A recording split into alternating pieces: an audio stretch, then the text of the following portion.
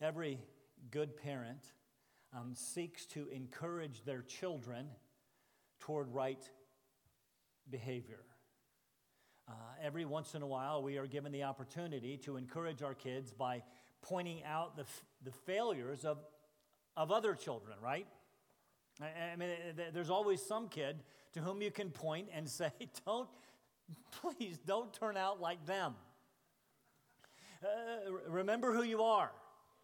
You're an Andrews. Don't be like that Smith boy, with apologies to any Smiths present. This is exactly what Paul does this morning. He is nearing the end of his letter. While it is a book that found its way under the direction and inspiration of the Holy Spirit into our Bibles that sit on your laps, it was nonetheless a personal letter.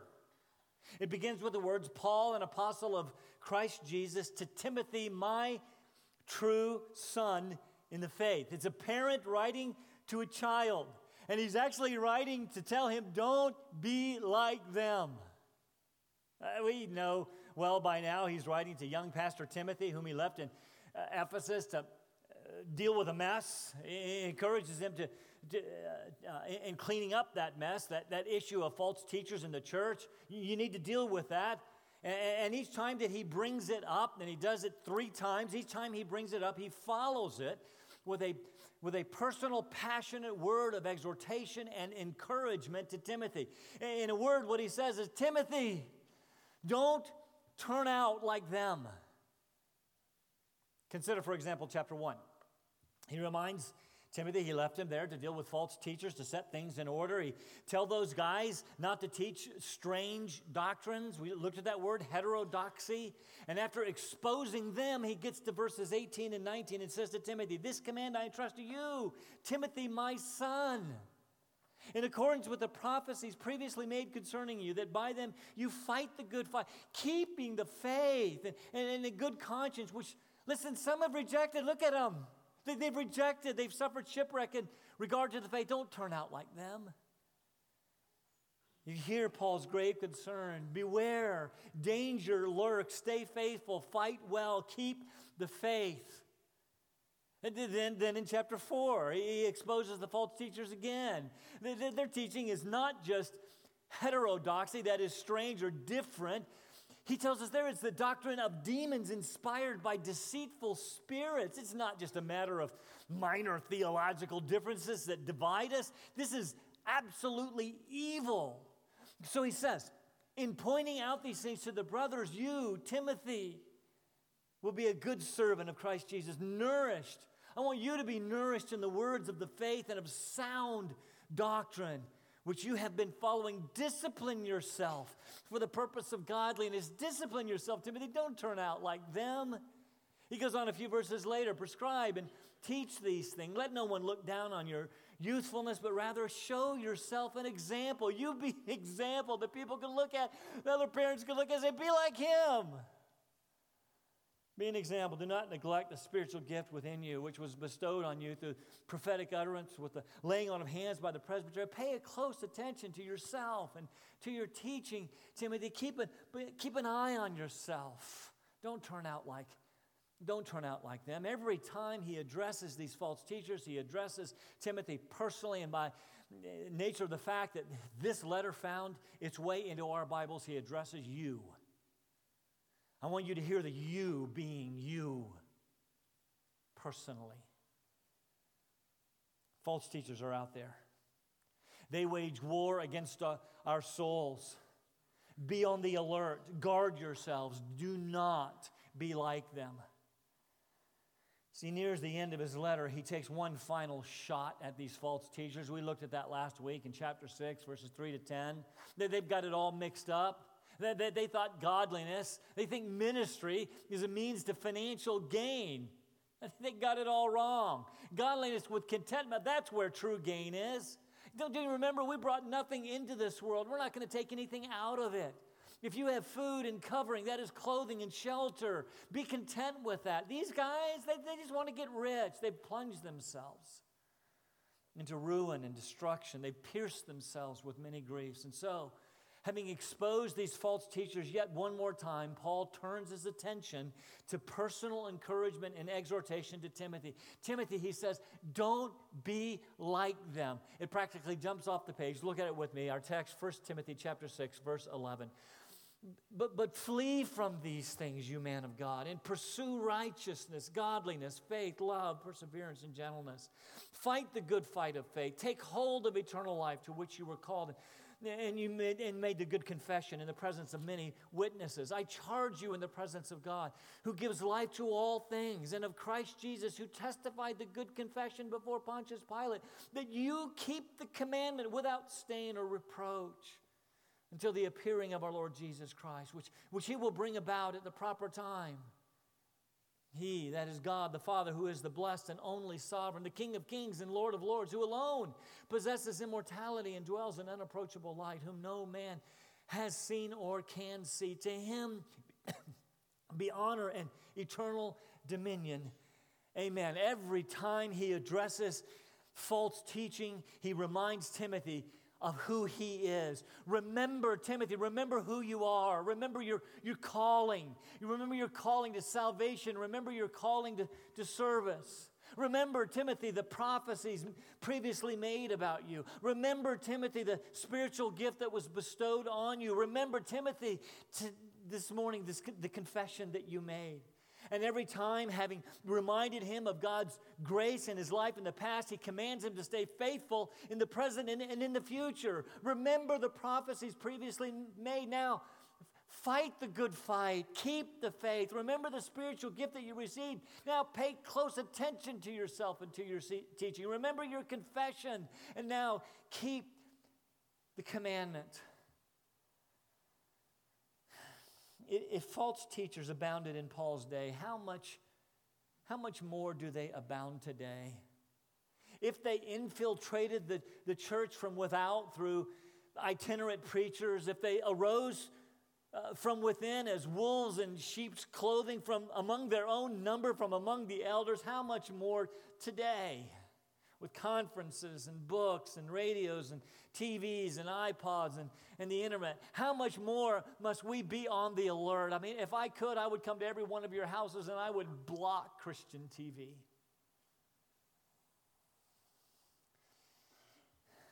Is it possible that the greatest danger to the church today has not come in the past from communism of yesterday? Or is it possible that the greatest danger of the church today is not ISIS? The church has always thrived in the midst of persecution. Is it possible that the greatest danger in the church today is from false teaching within? So my desire this morning is to encourage you to flee these things, flee this false teaching. Be men and women of God. Keep the commandment without stain or reproach until the very appearing of Jesus Christ. This passage is one of perseverance. He's telling us, don't be like them. It's full of imperatives, full of commands. My brothers and my sisters, flee.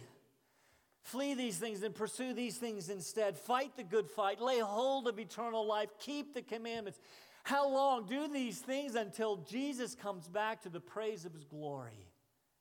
We've got a huge task in front of us today. The outline looks like this. You're going to see the commands delivered, and gives us 5 different commands, and then the commands direction. How long? And then the commands doxology. Paul has just delivered a scathing condemnation of these false teachers. Remember, we saw last week that he could hardly use stronger words. I can hardly use stronger words today. Seeing ministry as a means to financial gain, seeing ministry as a means for personal prosperity, that is false teaching. And it is no small evil. Distracts people from the gospel. Paul roundly condemns this teaching as unorthodox, as heterodox, as different, as false.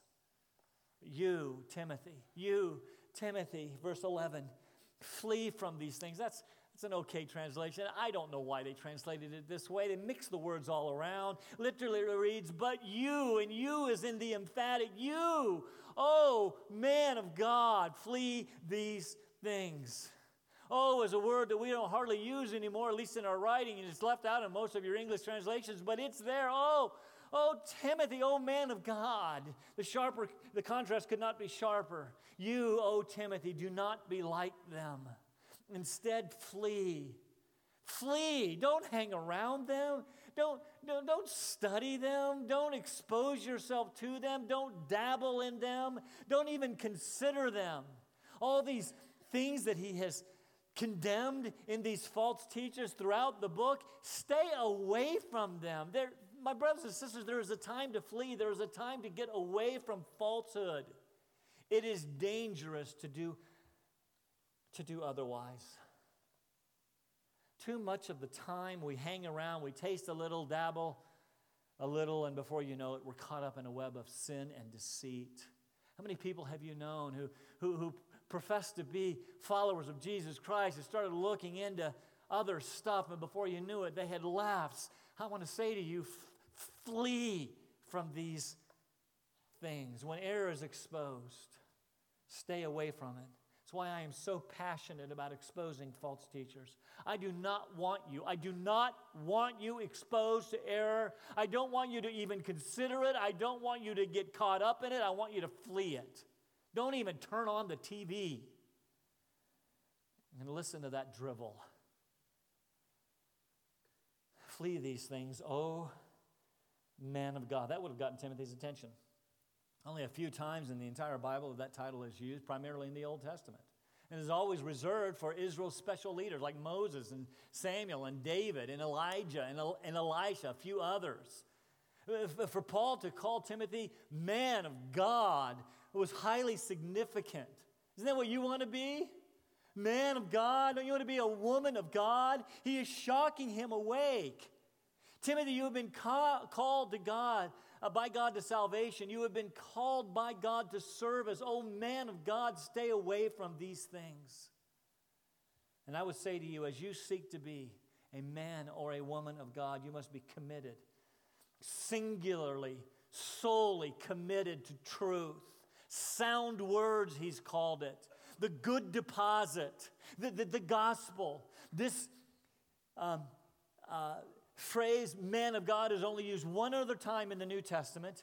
And it was actually when Paul was writing to Timothy, this time 2 Timothy chapter 3. You know the passage. All Scripture is inspired by God and is profitable for teaching, reproof, correction, training in righteousness, so that what? The man of God may be adequate, equipped for every good work. You want to be a man of God? You want to be a woman of God? The man or woman of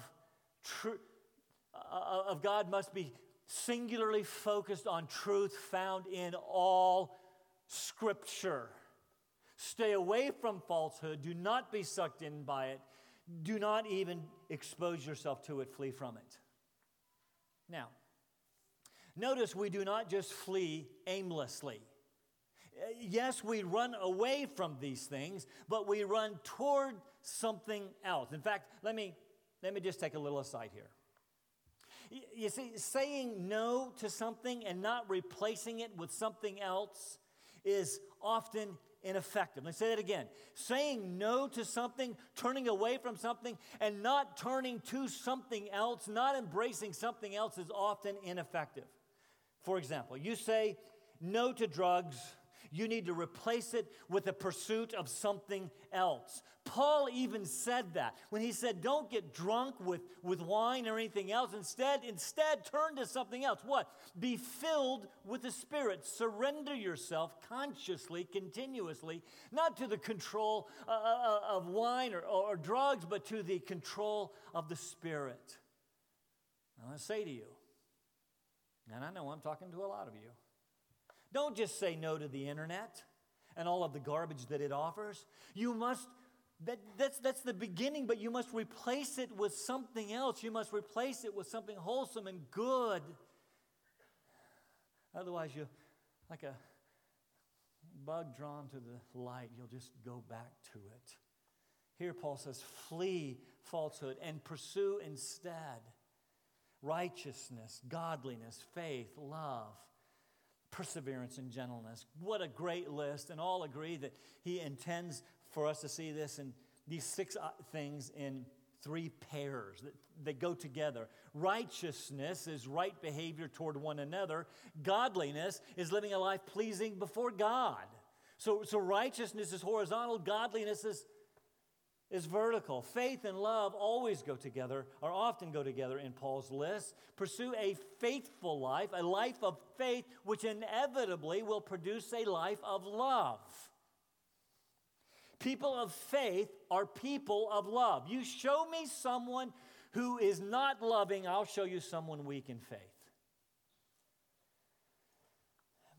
Pursue perseverance and gentleness. Perseverance is steadfastness, endurance, patience in the midst of difficult circumstances, often suffering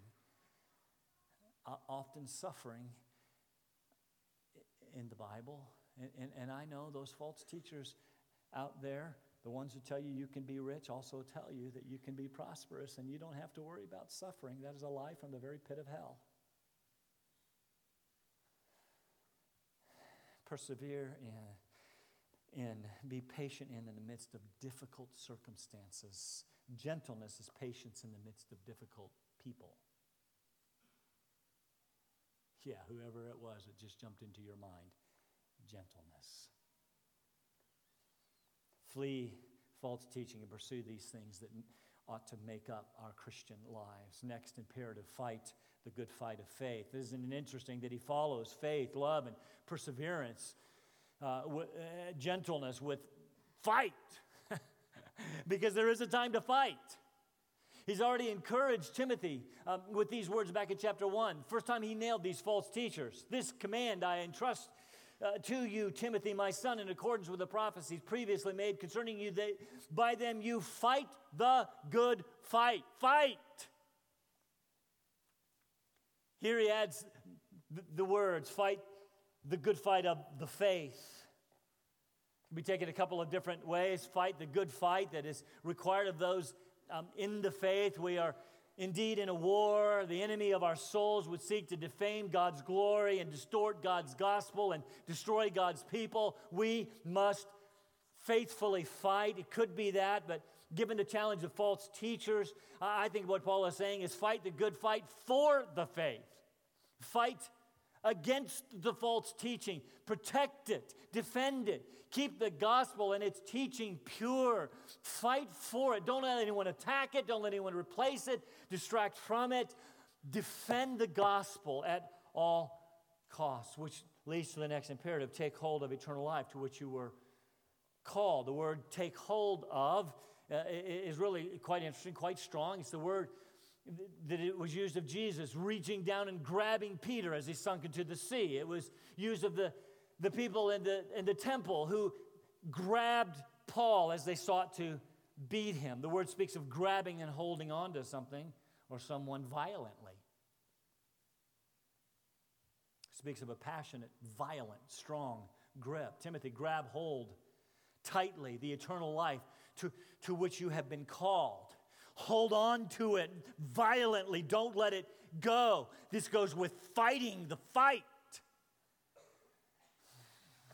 That's a bit confusing here. If eternal life is something we get when we're saved, why is it that he tells Timothy and us to grab hold of it? Didn't he already have it? And in what way can we grab eternal life now? I thought eternal life was something we get after we die. Well, there is a sense in which eternal life speaks of that which is future, but not exactly right. Yes, eternal life speaks of never-ending life, but in the Scripture, eternal life is more about quality than quantity. Think about it. It includes quantity, but every person who has ever lived has been born with a quantity of life. Every person. It was Lord Byron who said it is an awesome thing to be born as a human, because when you were born into an eternal existence, and there's absolutely nothing you can do about it. You will live eternally. Includes quantity, but the eternal life that Scripture speaks of is that of quality of life, which brings hope and peace and joy And it brings that even in the midst of living in this broken world, in that sense, we have eternal life right now. Yes, we must die, but that will never affect our eternal quality of life. Jesus defined eternal life this way in John 17. This is eternal life, that they may know you, the only true God, and Jesus Christ whom you have sent. Quantity is a given, but the quality of never-ending eternal life comes in a personal knowledge of God through Jesus Christ. So here Paul is telling Timothy, grab hold, violently seize, don't let go of that eternal life that you now possess that is summed up in a personal knowledge of God through Christ. It is to this you were called. Grab hold of it. Enjoy it. Live in the knowledge and fullness and future hope of it. You say, really? But this life is so hard. Yes, it is. But then there comes this reminder that we grab hold of eternal life because this is not all there is. We have eternal life now and in the life to come. As I suggested earlier, when Paul encourages Timothy these 3 times, after dealing with false teachers, he reminds him of his call. His call to service or his call to salvation. Remember the prophecies previously made. Remember the spiritual gift that you received when you were placed into service. Now take hold of eternal life in which you were called when you remember when you made the good confession in the presence of many witnesses. Lots of discussion about when or where Timothy made this good confession. Some suggest, since Paul reminded Timothy of his ordination after he dealt with the false teachers the first 2 times, that he must be talking about that here.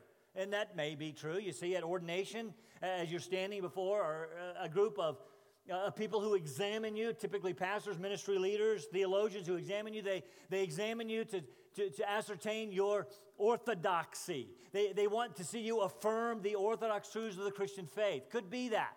Remember when you made a solid confession of faith, a solid confession of orthodoxy at your ordination when you were placed into service. Could be that, don't think so. Others, including me, think the good confession fits with his conversion and baptism. Remember the eternal life to which you were called when you made the good confession. The good confession. The verb form of that word is used in Romans 10:9, a verse we all know. If we confess with our mouth Jesus is Lord. And we remember in Acts chapter 16 that Timothy was a young man, perhaps a kid in Lystra. He had heard the gospel proclaimed by Paul. He had believed the truths of the gospel. He had made a confession. I love that word confession. I like it a lot better than profession. He made a confession of faith in the presence of many witnesses, those who were likely there at his baptism. You see, at your baptism, it was common to make a public confession of faith. Actually, the baptism itself is a confession of faith. You are saying, I believe in Jesus and his gospel. I believe in the death, burial, and resurrection of Jesus Christ. I am identifying with him in his death. I am dying to myself, and I am being raised as a new person. And it is interesting that Paul reminds him of that event. You see, I think there is some value in remembering when you confessed Jesus as the Lord of your life. I think there's some value. I think sometimes we go through difficult times. I think Timothy was going through a particularly difficult time here. Maybe it's a trial of faith in your life due to circumstances, external circumstances around you. Maybe teaching that you are hearing, maybe challenges that you are facing in your home or at work or at school, and those challenges are bearing down on your faith. But maybe it's a trial of faith that comes from within. Maybe it's a result of your own doubts, your own sin, or your own challenges. Remember your confession. Remember you believed and trusted Jesus as the Lord of your life, and remember that he is indeed that. Remember that the strength of your salvation is not dependent on the strength of your faith. The strength of your salvation has never been dependent on the strength of your faith. The strength of your salvation has always been dependent on the strength of the one believed. Remember your confession. Jesus is Lord. Finally, we get to the last imperative, the final imperative of the charge itself. It still takes him a couple of verses to get there. Verse 13, I charge you in the presence of God who gives life to all things and of Christ Jesus who testified, here's the words we just looked at, good confession before Pontius Pilate. Stop right there.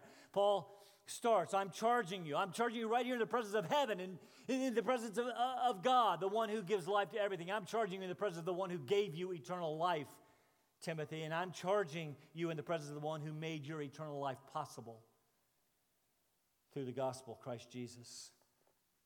Christ Jesus, who testified the good confession before Pontius Pilate, who testified the good confession when he was facing a particularly difficult time. See what Paul is doing? Remember the confession that you made about Jesus. Remember that he also made the same good confession. I believe that we make the confession that Jesus made. What confession did Jesus make before Pilate? All four Gospels declare it. Matthew 27, Mark 15, Luke 23, and John 18. Look at John chapter 18. Therefore, Pilate entered again into the praetorium and summoned Jesus and said to him, are you the king of the Jews? Jesus answered, are you saying this on your own initiative or does someone else tell you? Pilate answered, I'm not a Jew, am I? Your own nation, chief priests delivered you to me. What have you done? Jesus answered, my kingdom is not of this world. If my kingdom were of this world, then my servants would be fighting so that I would not be handed over to the Jews. But as it is, my kingdom is not of this realm. Therefore, Pilate said to him, all four gospels, Pilate said to him, so then you are a king. And Jesus answered, in all four gospels. He confessed. In all four Gospels, you say correctly that I am a king. For this I have been born, and for this I have come into the world to testify to the truth. Everyone who is of the truth hears my voice. Yes, Pilate, I am a king, but my kingdom is not of this world. I am not just any king. I am not just a king. I am the king. Jesus made the good confession. And when we believe, we make the same confession. Jesus is the Son of God. Jesus is the King of the universe, and we believe that he came in the world to testify of truth, the truth of the gospel of Jesus Christ. Timothy, I charge you in the presence of God. I charge you in the presence of Jesus Christ. Keep the commandment. Keep the commandment without stain or reproach. Lots of discussion about what the commandment is. In fact, one of my commentaries had 8 different options from which to choose. I read through them. They all look the same to me. In the end, they are basically the same. Paul has commanded Timothy throughout this letter to proclaim, protect, and to preserve the gospel. He called it sound words. He called it the truth. He called it the good deposit. Guard the gospel. Keep the commandment. Keep the gospel pure. Don't let anyone mess with the gospel. Keep it without stain and reproach. How long? How long? How long do we flee false teaching, pursue righteousness and godliness, fight the good fight, take hold of eternal life, and keep the commandment to preserve the gospel? Because if truth be told, I am really, really tired. Point 2, how long? Until the very appearing of Jesus Christ. I know that there's lots of discussion today about when and where, and well, maybe not where, but how Jesus will come back. But one thing that we can all agree on, he is coming back. Pre-trib, mid-trib, post-trib, pre-mill, all-mill, post-mill, I don't know. He is coming back, and it will be a glorious appearing. Remember when he was taken up to heaven from the Mount of Olives? The disciples were standing there looking up in the sky, kind of lights on, nobody's home, look. The two angels appeared to him and said, men of Galilee, why do you stand looking up into the sky? This same Jesus who was taken up from you into heaven will come in just the same way as you have watched him go into heaven. His coming is sure, it will be visible, and every eye will see him. Until then, however and whenever it unfolds, keep the commandment, keep the gospel pure, and proclaim it to the very ends of the earth. And the second coming of Jesus Christ, God himself will bring about at the proper time. Remember in Galatians 4 that God sent his son the first time at just the right time. So also he will send his Son at the right time, the proper time, not a moment before and not a moment too late. Yes, I know it has been a couple thousand years. I know that scoffers come saying, where is this promise of his coming? Come on, you guys still believe this nonsense? Everything continues just like it has since the beginning of time. Sure, but with the Lord we remember that a day is like 1,000 years and 1,000 years is like a day. Time is not relevant. With God, Jesus will come when the Father sends him, not a moment too early, not a moment too late. His delay only allows more people to believe. Paul thinks about this coming of Christ and the opportunity the gospel presents to the end of the earth, and he breaks out into doxology, our third and final point. He describes God in the following ways, which are really quite similar to his doxology in 1 Timothy chapter 1, verse 17, causing many to believe that he either wrote this and quoted it in chapter 1 and chapter 6, or he borrowed it, and it was a common doxology throughout the church at the time. I don't know. He is first. He is the blessed and only sovereign. He's the only sovereign. Sovereignty speaks of his absolute right to rule and his absolute control over everything. Only God is the sovereign. There is no other. In fact, he is so sovereign that he is called King of Kings and Lord of Lords. He is the king of all who would call himself king. This was a slap in the emperor's face who called himself the King of Kings. He is the Lord of all those who would call themselves Lord. Every king, every Lord, every person who has ever ruled in any position of authority will one day bow the knee to our sovereign God. There is only one. Now, I hope that you have not missed the point. God the Father is here called King of Kings, Lord of Lords. Jesus receives the same title when he comes back in in Revelation chapter 19. He shares the same magnificent title as the Father because he is deity. He is King of Kings and Lord of Lords. Second, Paul tells us that God alone. Don't miss the uniqueness that Paul is ascribing to our God. He alone is sovereign. He alone possesses immortality. You say, well, wait a minute. I thought you just said we had eternal life. Yes, we have eternal life, but that has been granted to us from God as a gift. Our eternal life is derivative. God alone has life in himself. No one else does. Third, our God dwells in unapproachable light, whom no man has seen or can see. In his doxology in chapter 1, Paul said that our God is invisible. Every view of God is simply a representation of him or a glimpse of his glory. No man has seen or can see or will see our glorious God in all of his fullness. He dwells in unapproachable light. What are you going through? Do you realize the God that you serve? Do you understand that he is sovereignly in control of everything that you face? He alone then deserves honor and eternal dominion. Ultimate and final honor, the immortal sovereign deserves and maintains eternal dominion, eternal rule. Paul gets to the end, and what else could he say? What else can we say but amen? This is the reason that we flee. This is the reason that we pursue. This is the reason that we fight. This is the reason that we take hold of eternal life. This is the reason that we keep the gospel pure, because we serve the only true God. To him alone be honor and eternal dominion forever and ever. Amen. Let's stand for prayer.